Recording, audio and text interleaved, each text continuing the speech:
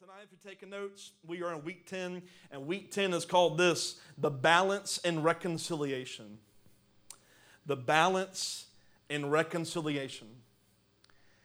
Have you ever gone through a time in life where you have, whether it be family members or friends or co-workers, anyone for that matter, who you know or you hope or you wish that you were reconciled to? Reconciled meaning to be restored with in relationship. Or maybe that family member that, Christmas is coming up and Thanksgiving is coming up, and you got that family member that you're going to see at the dinner table, but you really don't want to communicate with. I know I'm alone in that, but can anyone say amen to that? You got those people that you just, oh, hey, how you doing? And you're secretly thinking, oh, I want to slit your throat. And so, we all had those relationships in our lives, or maybe it goes deeper and we have those relationships where there are people in our lives that we wish we could talk to, but for some reason we just don't feel like we can establish that communication. This is where David's at. King David, a man after God's own heart, is at a place where he has fallen into sin. He has committed adultery. He's deceived people. He's murdered people. His firstborn son, the crown prince Amnon, has raped his half-sister, we found out last week. Tamar's brother Absalom was so bitter and angry at his brother that after sitting on it for 2 years, he plots his murder and kills his brother. When he gets to a dinner table, it was almost like Thanksgiving played out in the Bible. He took the advantage to take care of him. And David, at this point, he's had all these sons rebelling. His daughter has been put to shame because she's been raped and she is in hiding and she doesn't want to tell anyone, or she doesn't want to be seen. She can't be married. Everyone is losing their identity. The sons are rebelling against him, and David simply wants one thing. He wants to be reunited with his son Absalom. Now remember, at this point in the story, David has not brought any correction. Before Amnon was murdered by Absalom, he wasn't corrected or even put in jail or slapped on the wrist even for raping his half-sister. Tamar was in her shame, and David didn't do anything about it. Absalom ran off when he killed his brother, and now he's been in exile for 3 years. So all in all, about 5 or 6 years Absalom has been building up bitterness and anger toward his father because his father hadn't corrected anyone. He hasn't done anything, and Absalom just wanted one thing. I want my dad, I want my king to bring justice to the fact that this has happened. And it seems to be a good thing. I mean, I'd want justice brought for someone doing something to my sister or a family member. We all want justice, but the problem that we had discussed is that Absalom at no point has taken this desperation for justice to God. He's trying to take it in his own hands, and that's often what we do. We want right things done, but we won't let the right man, the right God do the right thing. We want to take it in our hands and we want to do it, and oftentimes because we may not see God doing it, we get bitter and we get angry and we start coming up with our own plans, and before you know it, you want to take matters in your own hand instead of reconciling. David is at a place where Absalom has been away in exile 3 years, and he doesn't even want to punish Absalom. He just simply wants his son back. Amen? So, in 2 Samuel verse 14, starting in verse 1, it says this. Joab realized how much the king longed to see Absalom. So he sent for a woman from Tekoa who had a reputation for great wisdom. He said to her, pretend you are in mourning, wear mourning clothes, and don't put on lotions. Act like a woman who's been mourning for the dead for a long time. Then go to the king and tell him the story I'm about to tell you. And then Joab told her what to say. When the woman from Tekoa approached the king, she bowed with her face to the ground in deep respect and cried out, "O king, help me." "What's the trouble?" the king asked. "Alas, I'm a widow," she replied. "My husband is dead." In Psalm 68, it tells us that God is a father to the fatherless, and he is a defender of widows.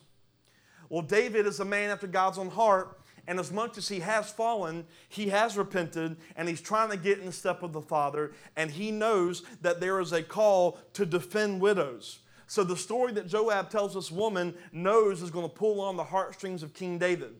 You see, because she is saying, I am a widow. Remember, this is a story. She's not actually a widow. She's a woman that is in a well-off place, but she's acting as if she was poor and grieving and distraught and that she has lost her husband. So she comes to David knowing that this story is going to get him to listen. At this time, if anyone ever felt like there wasn't something being done fairly or if something was mistreated, that if the local judge didn't make a right call, they would go to the chief justice. They would go to the top dog. They would go to the chief judge, and the chief judge was the king. So David is the chief judge. Now, reminding you, David is living out the repercussions of his sins with Bathsheba. God says your sons are going to rebel. He's starting to see the rebellion, and he's kind of in this tug of war. To one degree, he has not punished at all anyone that has done wrong, and the other degree, he wants his son back. So he's on two very opposite ends of the spectrums. He's very confused. And I believe that most of us, when we want to be reconciled with people, we're very confused of what to do. Because on one end, they deserve that you don't get my voice anymore. On the other end, God calls me to forgive. So what does that look like? So Joab is worried. Why is Joab worried? Because Absalom has been away for 3 years this time, 2 years prior, and Absalom is getting really bitter and angry because everyone knows David ain't done nothing about Amnon killing or Amnon raping Tamar and then Absalom killing Amnon. Nothing's been done, so there's a lot of stuff building up. Joab's worried, so he's like, let me try to get the king to understand why he needs to reach out to his son. Because on one end, he should reach out. On the other end, David's kind of like, well, he knows where I live. He can just come to me anytime he flipping wants to. That's where we're at. Y'all know, right? We've probably said that exact thing. Well, in verse 6, she talks about the story that's made up by Joab. She says, my two sons had a fight out in the field. Can you guess why she's saying two sons? Absalom and Amnon. My two sons had a fight out in the field, and since no one was there to stop it, one of them was killed. And now the rest of the family is demanding, let us have your son. We will execute him for murdering his brother. Justice, right? Eye for an eye. He doesn't deserve to inherit his family's property. They want to extinguish the only coal I have left, and my husband's name and family will disappear from the face of the earth. David is the king, the chief justice of Israel, and justice was supposed to be taken for the son being murdered. She says something interesting. She says, they want to extinguish the only coal that I have left. What she's talking about is the scriptures talk about a fire of passion burning. And she's saying they want to take the only thing that's going to keep my fire burning. Have you ever had that one thing that you feel like if someone takes it, everything is going to get lost? If I get an offense by this one area, I'm not going to have anything left. They want to take away the one thing that makes me passionate. They want to take away the one thing that makes me me. They want to take away the one thing that's my identity. We have these places where we're so scared that something's going to be taken away. This is what she's saying. She says, this is all I have left, my family's name. If they kill him, then we won't have it. What are you going to do? So David, a man after God's own heart, a chief justice player, he extends what God extends. He extends mercy. Because the law was, you murdered him, we murder you. But look at the compassion in David in verse 8. He says, leave it to me, the king told her. Go home, and I'll see to it that no one touches him. Look at the compassion that is moved in David. He says, he deserves to die, but I'm going to show mercy and compassion for what you need. Because God knows the needs of our hearts. David knew the need. He said, I'm going to be the defender of this widow. The only coal she has left is her family's name. I'm going to excuse what's been done. Oh, thank you, my lord the king. Verse 9, the woman from Tekoa replied, if you are criticized for helping me, let the blame follow me on my father's house, and let the king and his throne be innocent. If anyone objects, the king said, bring him to me. I can assure you he will never harm you again. And then she said, please swear to me by the Lord your God that you won't let anyone take vengeance against my son. I want no more bloodshed. And as surely as the Lord lives, he replies, not a hair on your son's head will be disturbed. This reminds me very much of what he extended to Jonathan. Remember, when Jonathan and David were making a covenant about King Saul, Jonathan said, please never kill my father or any of my family. And David said, all right, even though they deserve it, I will have compassion. He is getting back in his roots after this big fall. He's saying, yes, I will have compassion and I will make sure that no one touches a hair on your head. Micah 7:18 says this, where is another God like you who pardons the guilt of the remnant, overlooking the sins of his special people? You will not stay angry with your people forever because you delight in showing unfailing love. Once again, you will have compassion on us. You will trample our sins under your feet and throw them into the depths of the ocean. How great is it that our God has such a compassion that he says, I am not going to let anything you have done separate you from getting the fire inside of you. I'm not going to let anything you've done separate you from letting me be in you, from being close to you. I'm going to take care of the thing that should condemn you to death because you have sinned, you have murdered, you have lied, you have gossiped, you've done this, you've done that. I am going to take care of that penalty so your coal never burns out. Well, God calls us to be image bearers of him. And we've got to look exactly like God looks. And there are many times where people are on the other end of reconciliation that their coal's burning out. But we're too proud to reach. Because injustice has been done to us, and nothing we have done is wrong, and we don't have anything to give. And God says, I have given you all of this so that you can extend the same arm of mercy wherever you can. Matthew 5 says this, you have heard that the law says the punishment must match the injury, an eye for an eye, a tooth for a tooth. But I say, do not resist an evil person. And if someone slaps you on the right cheek, offer the other cheek also. And there are so many times where we compromise this for, well, they deserve this because of what they did to me. And God says, I have reconciled you to me for a purpose. It is to look like me so that they can see me on this earth, because right now they're blind. You know, we always pray things like open the blind eyes. But what if blind eyes are open through the mirror image of what we offer?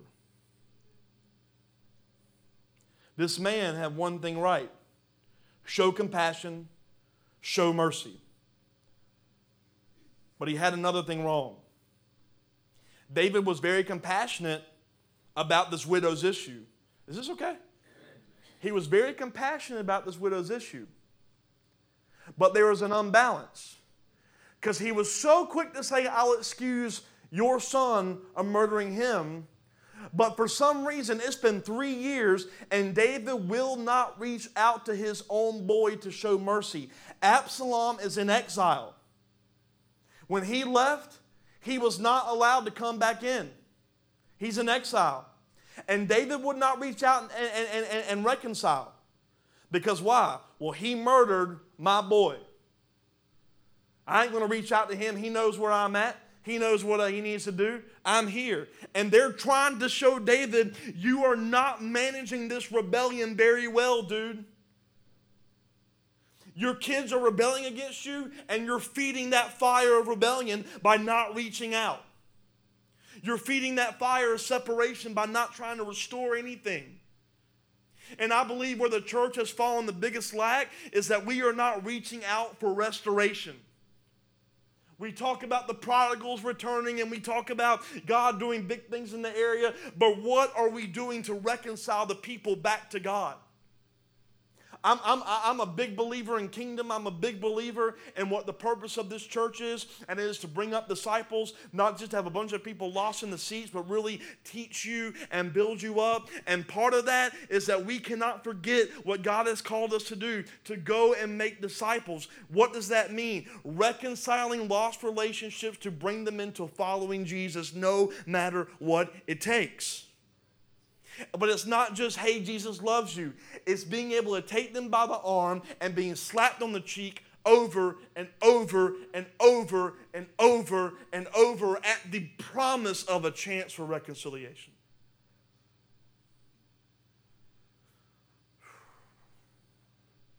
That hurt. Reconciliation is not just mercy for sin. It's a call to restore because of mercy. It's not just, I want to show mercy in what's done. It's I'm willing to reach out an arm to restore what was lost.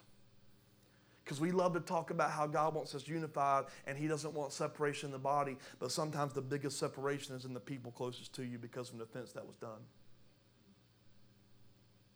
Well, they did me wrong, Kyle. I lost a job. I lost a position. I lost respect. I lost trust. Where is the ministry of reconciliation? He had mercy in excusing Absalom of murder. Justice had not been brought, and David wasn't doing what he was supposed to do as a chief justice. James 4:6 says this, He gives grace generously, as the scriptures say, God opposes the proud, but gives grace to the humble. I wonder if David had reached out sooner, who knows what would happen with Absalom. You know, in the scripture in chapter 12, when David fell with Bathsheba, God sent the prophet Nathan and said, your sons will rebel. But he never told David how they would or what the repercussions of rebellion would be. And a lot of people have preached that David had what was coming to him, but as I was reading this, I think God showed me something. Maybe God put the sons to rebel, but it was up to David to manage how he would handle the rebellion so that he would redeem what was lost.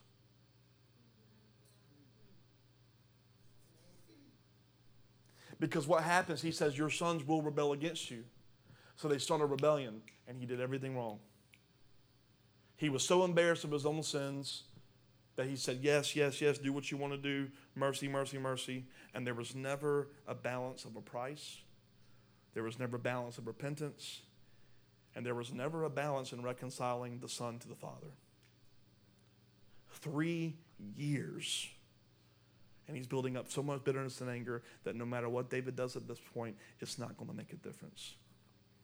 And I wonder if our pause of reconciliation just causes it to get harder and harder and harder because we won't reach out the arm.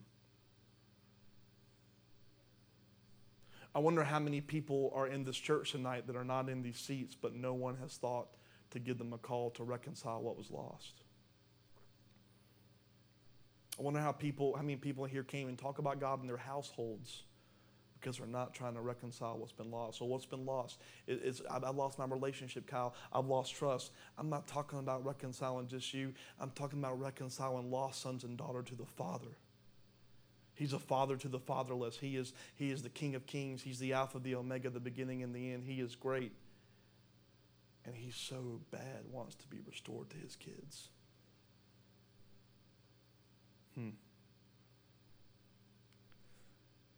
God opposes the proud and gives grace to the humble. Why does God oppose the proud? Because the presence of pride will render faith impossible. Think about it. We're called to walk by faith and not by sight. But what pride does, it causes us to only walk by what? Sight. Because we're too prideful to have a listening ear to the voice of the Father. I know what I'm doing. I've been through this before. This doesn't make sense to me. And God's like, my ways are higher, my thinking's higher. I'm going to take you at a place that doesn't make sense, lead you on a path that doesn't look right. But pride says, I'm going to go my own way. And God's like, no, you can't go your own way. He's like, no. You got to walk. You got to walk by faith, not by sight. He's called us to reconcile. But what happens is we walk by sight.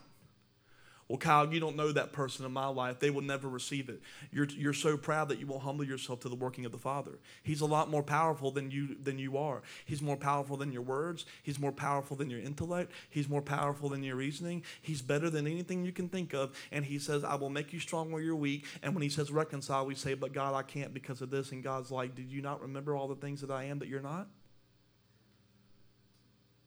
Is this speaking to anyone? Reconciliation. So they bring this story to David, and David is like, yeah, I'm going to have compassion. Well, then the woman starts to explain in verse 12. Throw it up there. It says, please allow me to ask one more thing of my Lord King, she said. Go ahead and speak, he responded. She replied, why don't you do as much for the people of God as you promised to do for me? You convicted yourself in making this decision because you have refused to bring home your own banished son.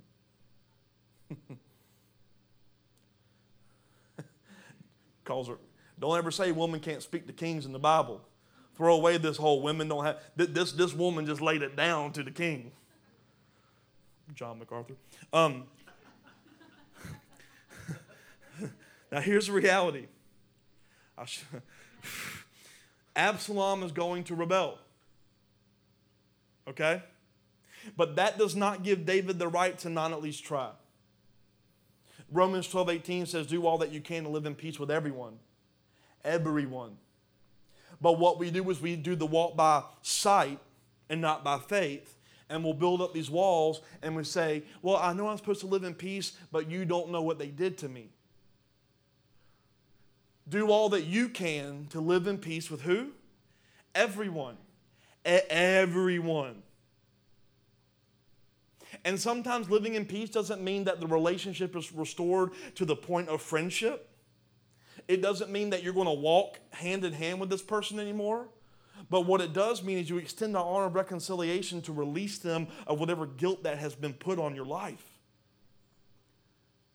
That father who abused, or the mother who neglected, or the brother that won't talk to you, or the sister that talks bad about you, or the son that's run far off, the spouse that's hurt you, the friends that have stabbed you in the back. If you've been struck on the left, turn to the right. Live peacefully with everyone. Don't deny your enemies. It doesn't mean we're walking hand in hand. But sometimes the greatest degree of separation is just the reality of it. To say, I'm going to reach out for reconciliation because I don't want an offense to separate the body anymore. We may never talk again, but I forgive you. We may never speak again, but I release you of what you've done to me, even if you don't think you're guilty of it. See, that's what we do with reconciliation. We wait till they realize they're wrong. You don't have to wait till they realize anything. Because it's not about them. It's I do what I can to live in peace with them. Even if they don't receive it, even if they're still blind. Balance of reconciliation. I humble myself to the fact that they may not receive it, so I do it anyways. Think about what God did. He sent his son to die for everyone, and he's after every single person, and yet there are so many people blaspheming his name and making him out to be a mockery right now. And you know what the crazy thing is? The Father says, even though you say I don't even exist, even though you profane my name, even though you make me out to be a fake God, I love you. But we can't do that with people. And we call ourselves image bearers and lovers of God.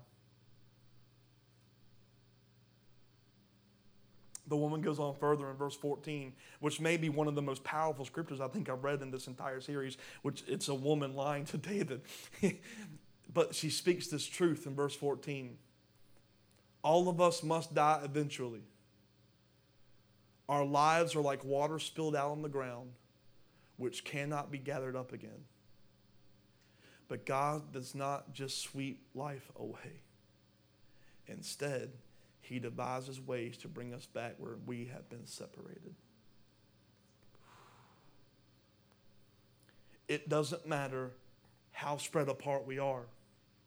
God desires one thing, for the water to get back together.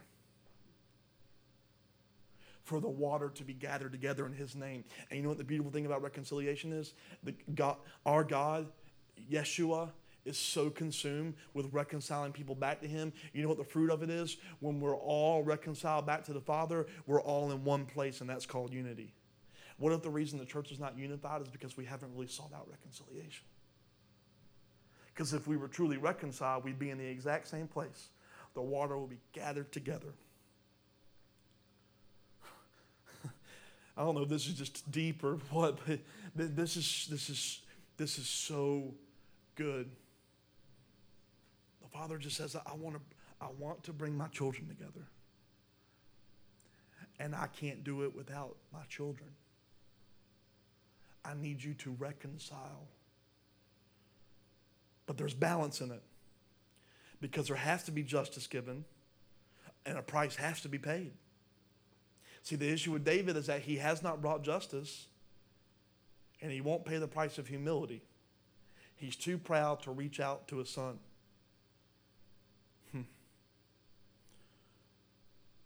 Justice has got to be shown. Justice has to be shown to the murderers and the gossipers and the liars and the people who have done these horrible things. But God says, I have brought justice to you. What is justice? Sins paid for. That's justice in the kingdom of God. You see, we have got to get out of this idea about justice in the form of a man-made world. Justice is not they get what they deserve.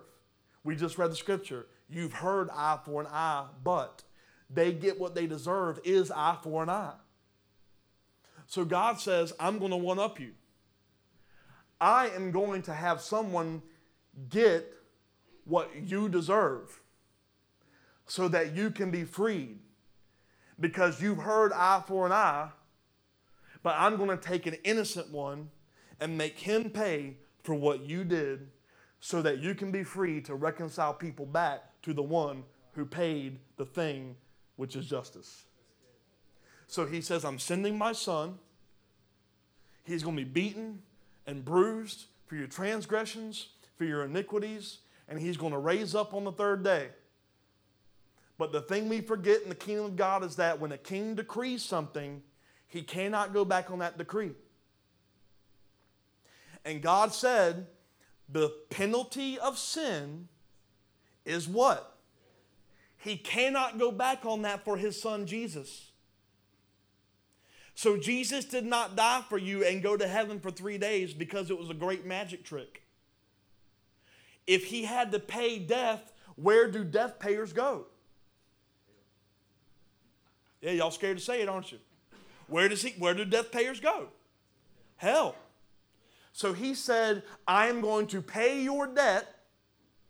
And my king says that to pay your debt, I've got to go to the depths of Hades, and I'm going to pay your sin, and on the third day, I am going to break the chains of death, and I'm going to break through the grave. And when Jesus rose, it said people in the graveyard came out and started walking around. Actually, let me say that correctly.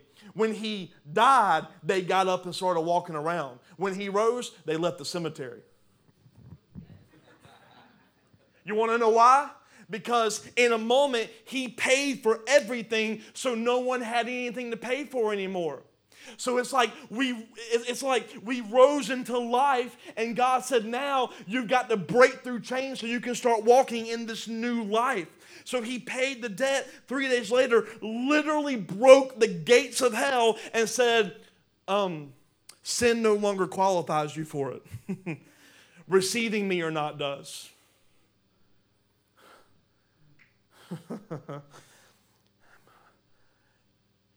But there is a price to pay. Because in the balance of reconciliation, your justice was paid for, but there is something required of you still that churches don't want to talk about. Oh, Jesus paid for our sin. We're free. We have grace. We have mercy. Yay, we can do whatever we want. We still go to heaven. But look at Mark 8:35. If you try to hang on to your life, you will lose it. But if you give it up for my sake and for the sake of the good news, you will save it.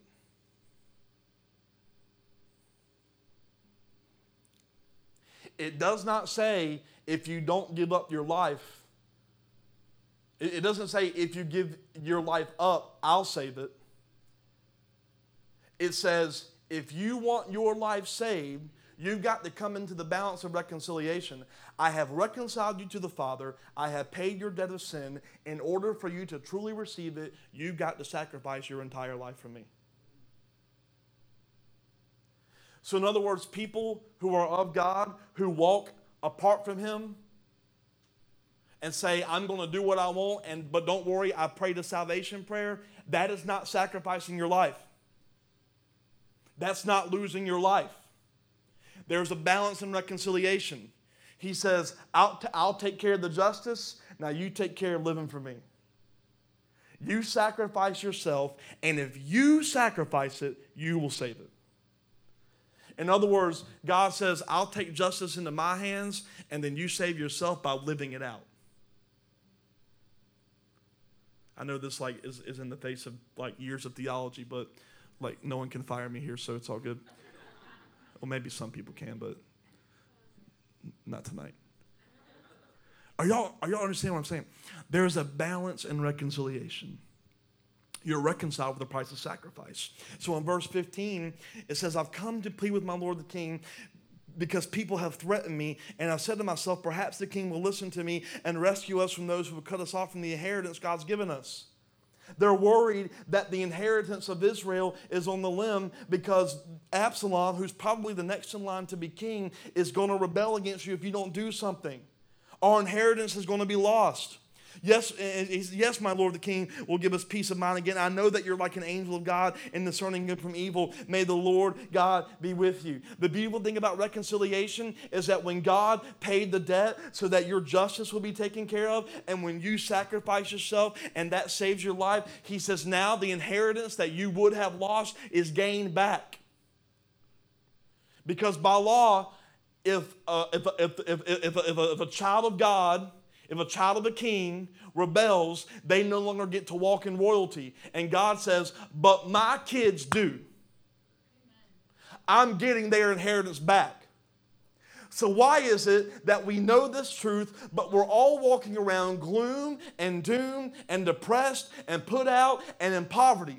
And when I mean by poverty, I'm not talking about a low-income paycheck. When the Bible talks about poverty, it's not talking about low funds. It's talking about a state of being.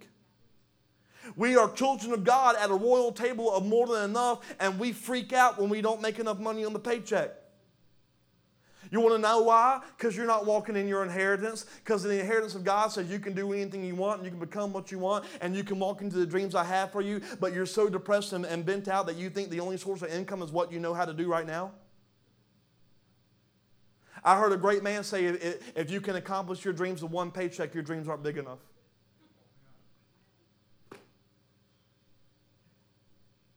You know what the vision for this, I'm speaking some things tonight. You know what the vision of this house is? It's a great vision to restore Savannah and to reconcile people and to raise up leaders. But can I be honest with you? That vision can't be accomplished with the current amount of tithe. Yeah, no one said amen to that. Because you always need things to accomplish a vision and a dream, resources and people. So God says, I'm going to buy back the inheritance so you have unlimited resources, and now reconcile yourselves together so that the people come together and carry out the resources for the dream. What was the dream here? Israel united under God. David had it, and now it's starting to fall apart. Gosh, I didn't even plan this stuff. This is so good. The people aren't dumb. Absalom's getting mad, and they're scared that they're going to lose their inheritance. You see, David messed up because he allowed way too much. But now he's building up too many walls. I wonder how many of us are in this tug of war of too many walls, but not enough boundary. Because justice was needed for Absalom killing Amnon. But he put up so many walls that Absalom felt like he could not come back to his father. We're hurt, so pride says, nope, they can come to me. We're too nice, and we let people take advantage of us and manipulate us. And the people of in this room, or maybe listening to this podcast, maybe you've been manipulated because you give too much, and because that happened, you built up too much of a wall, just like David. Because that's what happened to David. He was too nice, and his daughter gets raped, and then he wasn't nice enough, or he wasn't mean enough, so his son kills his brother. Can you imagine the grief in David? He's like, I can never get this thing right. Look in verse 18. I must know one thing, the king replied, and tell me the truth. Yes, my lord the king, she responded. Did Joab put you up to this? And the woman replied, my lord the king, how can I deny it? Nobody can hide anything from you. Yes, Joab sent me and told me what to say. He did it to place the matter before you in a different light. In other words, they've been trying to get this dude to do the right thing for a long time. You ever been there? You got that friend or spiritual son or daughter or coworker or colleague who you've been trying to get like, hey, you need to do this, you need to do this, you need to do this. And he's like, I'm just trying to bring you in a different light. But you are as wise as an angel of God. I love how this woman is just sucking up to King David. It's like, yeah, I lied to you, but you are as wise as an angel. And you understand everything that happens among us. So the king sent for Joab and told him, all right, go and bring back the young man Absalom. Yay, right? Let's read the next verse. Joab bowed with his face to the ground in deep respect and said, at last I know that I've gained your approval, my lord the king, for you have granted me this request. And Joab went to Jeshurun and brought Absalom back to Jerusalem. But the king gave this order: Absalom may go to his own house, but he must never come into my presence. So Absalom did not see the king. You see the imbalance? Bring him back, but I don't want nothing to do with him. I love that we worship a God that says, not only do I want to restore you, but I want you in my presence. And all it takes is for you to call on me and gather together with two or more.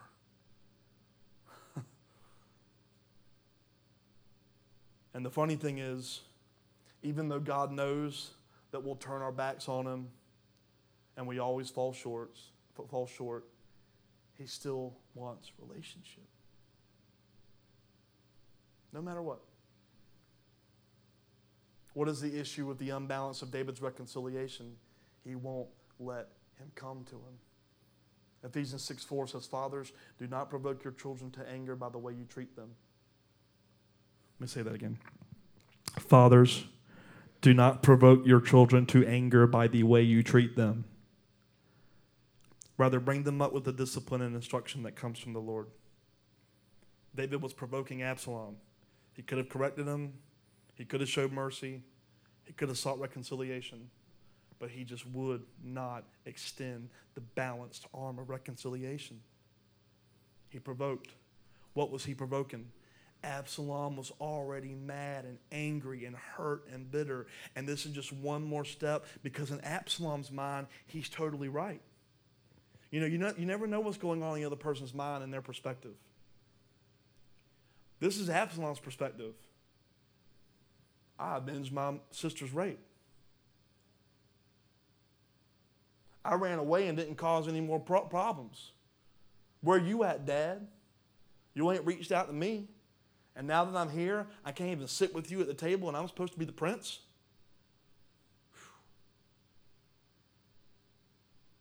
But that's what we do. Why won't they reach out to me? Why won't they say something to me? Why won't they do this? You don't know what happened. You don't know what's going on. You don't know what my life entails. I don't need to know. You have been redeemed. You have been reconciled to the Father, and He has put you in a place higher than anyone else. If what any offense has done to you, you walk kingly. You walk above. You trample on serpents. And I believe that we think sometimes when we think of serpents and scorpions, we think of demons and darkness. But sometimes demons and darkness don't look like shadowy figures in the night. Sometimes your biggest demon is simply the fact that you can't forgive. But you're supposed to walk on top of it.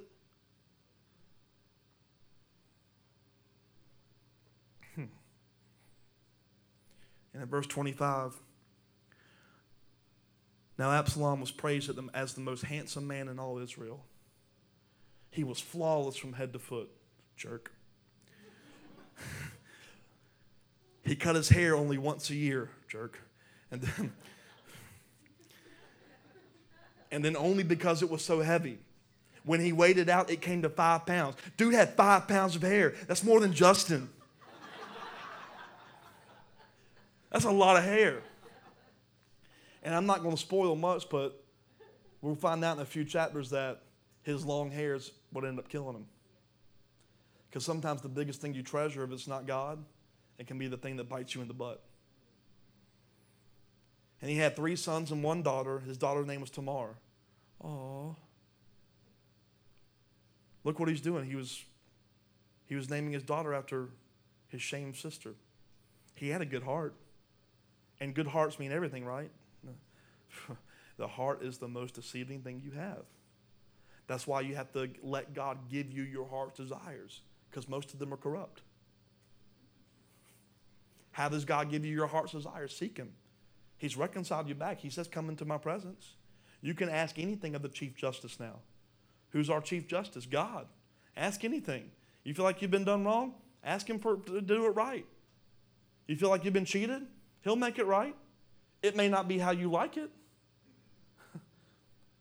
But I would accept anything from my Father, whether it be a yes or a no, or a hurt or a pain, or blessing upon blessing. She was very beautiful. Absalom lived in Jerusalem for 2 years, but he never got to see the king. Look at this. Exiled for 3, and now he's reconciled, but not allowed to be in his presence, and 2 more years. It's like 10 years of no reconciliation at this point. He's growing bitter, hostile, is vengeful, and he's got some great things working for him. We just read scripture that it said he was the most beautiful, handsome man in Israel from head to toe. You know, that's exactly the reason why people were so quick to follow King Saul. Because of his looks. And that's what we do in America. We won't follow God, but we'll follow the example of celebrities because they look like they have it so good. Like we'll go after celebrity diets, and God actually gives us diets in the Bible. But, oh, that's religious, and that's not going to do good for me. Like really. Like this book literally has everything we need.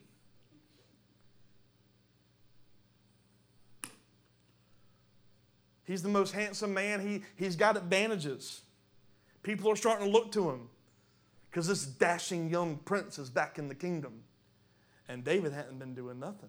David hadn't done anything with Amnon's death. He hadn't done nothing with Tamar's rape. David hadn't doing nothing. So in verse 29, it says, and Absalom sent for Joab to ask him to intercede for him. What was he trying to intercede for? He said, I want to get back in the presence of my father. But Joab refused to come. So Absalom, being a great man and a soft-hearted man, sent for him a second time. But again, Joab refused to come. So we're about to see the forgiving grace of Jesus in Absalom. So Absalom said to his servants, go and set fire to Joab's barley field. I'll get that man to look at me. The field next to mine. So they set his field on fire, as Absalom had commanded. And then Joab came to Absalom at his house and demanded, why did your servant set my field on fire? And Absalom replied, because I wanted you to ask the king why he brought me back from Jeshurun if he didn't intend to see me. I might as well stayed there. Let me see the king. I'll burn down the other stuff. If he finds me guilty of anything, let him kill me. You see how convinced Absalom is that he hadn't done nothing wrong? He said, hey, if I done anything wrong, Dad can kill me. So Joab told the king what Absalom had said.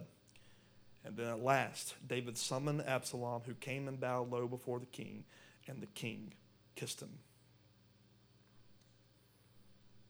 When Absalom was reconciled back to his father's kingdom, because at this point he's been totally reconciled.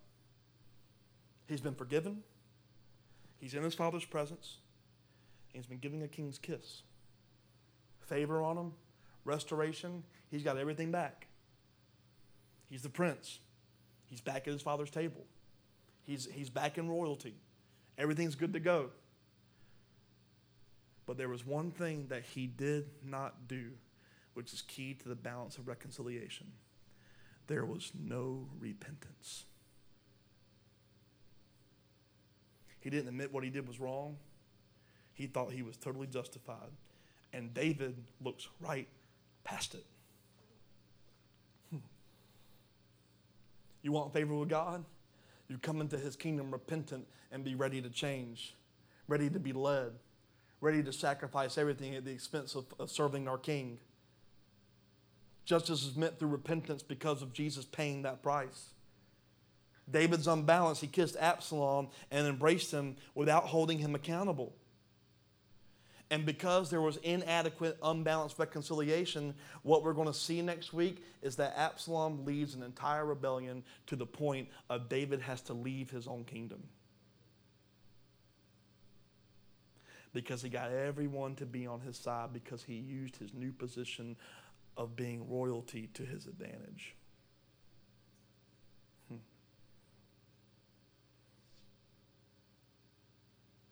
And God, being perfect, unlike David, he says, I've reconciled you.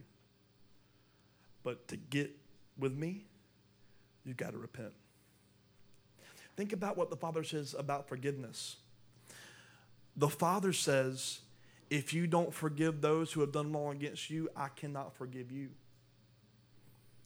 Everything is balanced. Repentance is necessary. Extending reconciliation is necessary. And as I began thinking about this whole passage, I thought about a very popular parable about a son being reconciled to his father. The prodigal son. You know what the difference is between here and the prodigal son? When the prodigal son came home, he was repentant. He knew what he did was wrong. And this is what it says, actually, at the end of that parable in Luke 15:20. It says, so he returned home to his father, and while he was still a long way off, his father saw him coming. Here's the other difference. The father met the son.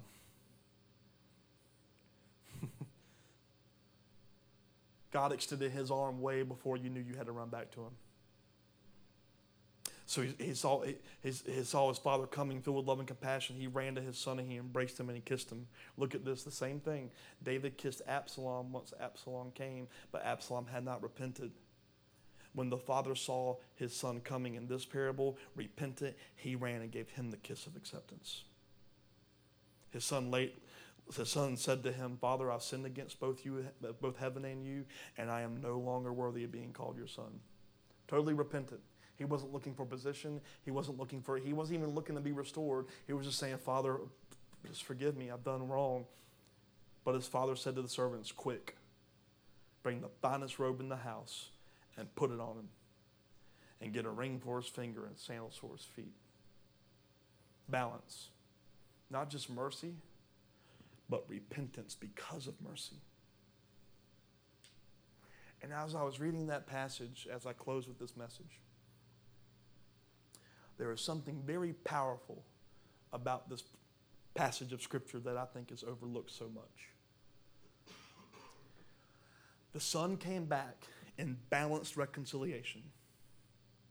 Repentant, paid for his sins, everything he needed to do. But when he came back, the father called him reconciled, but the father was not the one who put on the robes and got the ring and put on the sandals. It was his servants.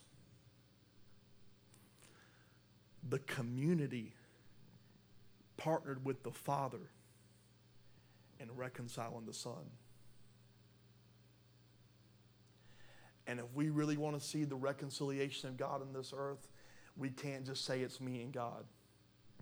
We've got to come together as a community and be ready to reconcile the lost.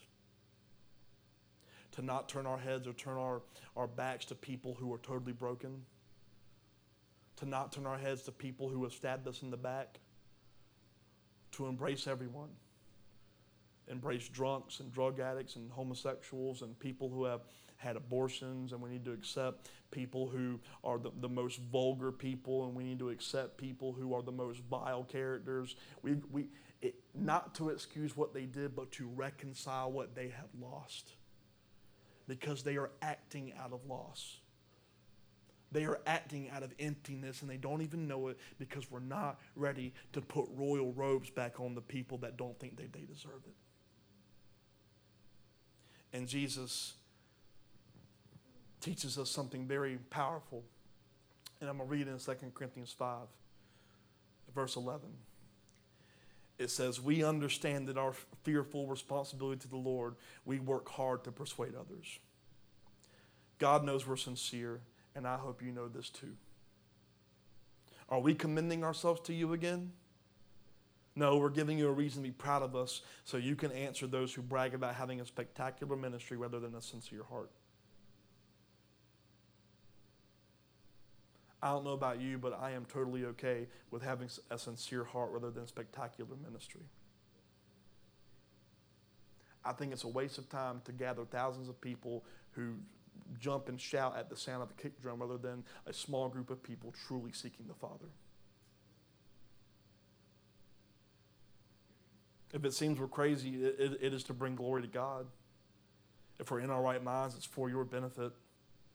Either way, Christ's love controls us. And since we believe that Christ died for all, we also believe that we all have to die to our old self. Balance and reconciliation. Sacrifice.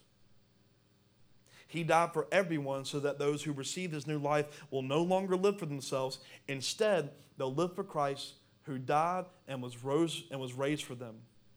So we have stopped evaluating others from a human point of view. Your call for reconciliation is you can no longer look at the person needing to receive it from a human point of view. You can no longer look at your abuser from a human point of view. You can no longer look at your betrayer from a human point of view. It's illegal for you to look at them like that because you are now living a new life. If you are truly living a new life in Christ, you will not look at the enemy as an enemy anymore. You will look at them as a lost prodigal and say, I'm going to do what I can do to live peacefully to reconcile the lost back to my Father. You know, I find it funny. Joab didn't just look at Absalom as a threat. He looked at him as a lost son trying to reconcile him to his daddy.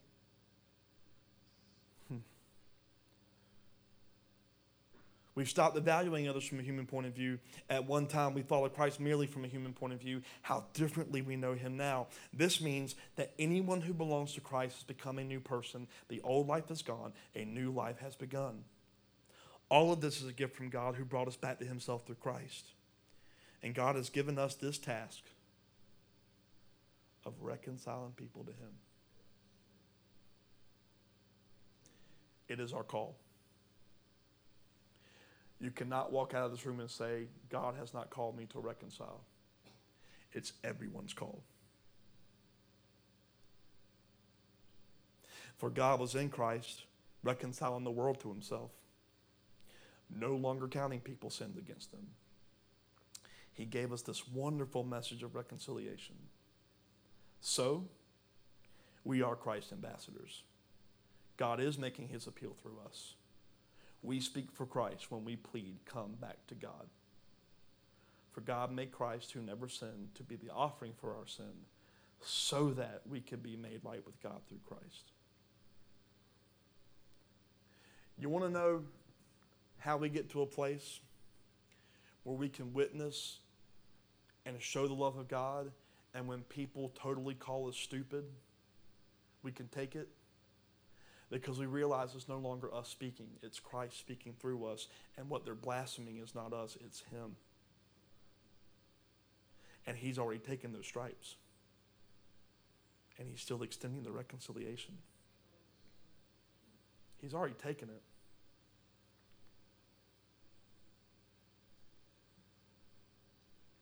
You want to know how we can, these disciples, they were all murdered in horrible ways except for one, because he survived it. They were crucified upside down. They were boiled alive. They were thrown in hot tar. Their heads decapitated. These 12 disciples of Jesus, horrible deaths. You know why they did it and didn't deny him. You ever think about that? Like Peter denied him 3 times at the thought of crucifixion. But then when it came down to it, Peter went through one of the most horrible deaths. You know how he went through it? Because he was like, it's no longer I, but Christ who lives in me. Because my purpose is no longer me, it's Christ. It's no longer my dreams, it's his. It's no longer my vision, it's his. It's no longer my desires, it's his. So as long as Christ is being made known, you can hate me all you want. You can condemn me all you want, as long as he's getting glory. How does he get glory through it? I'm dying to myself.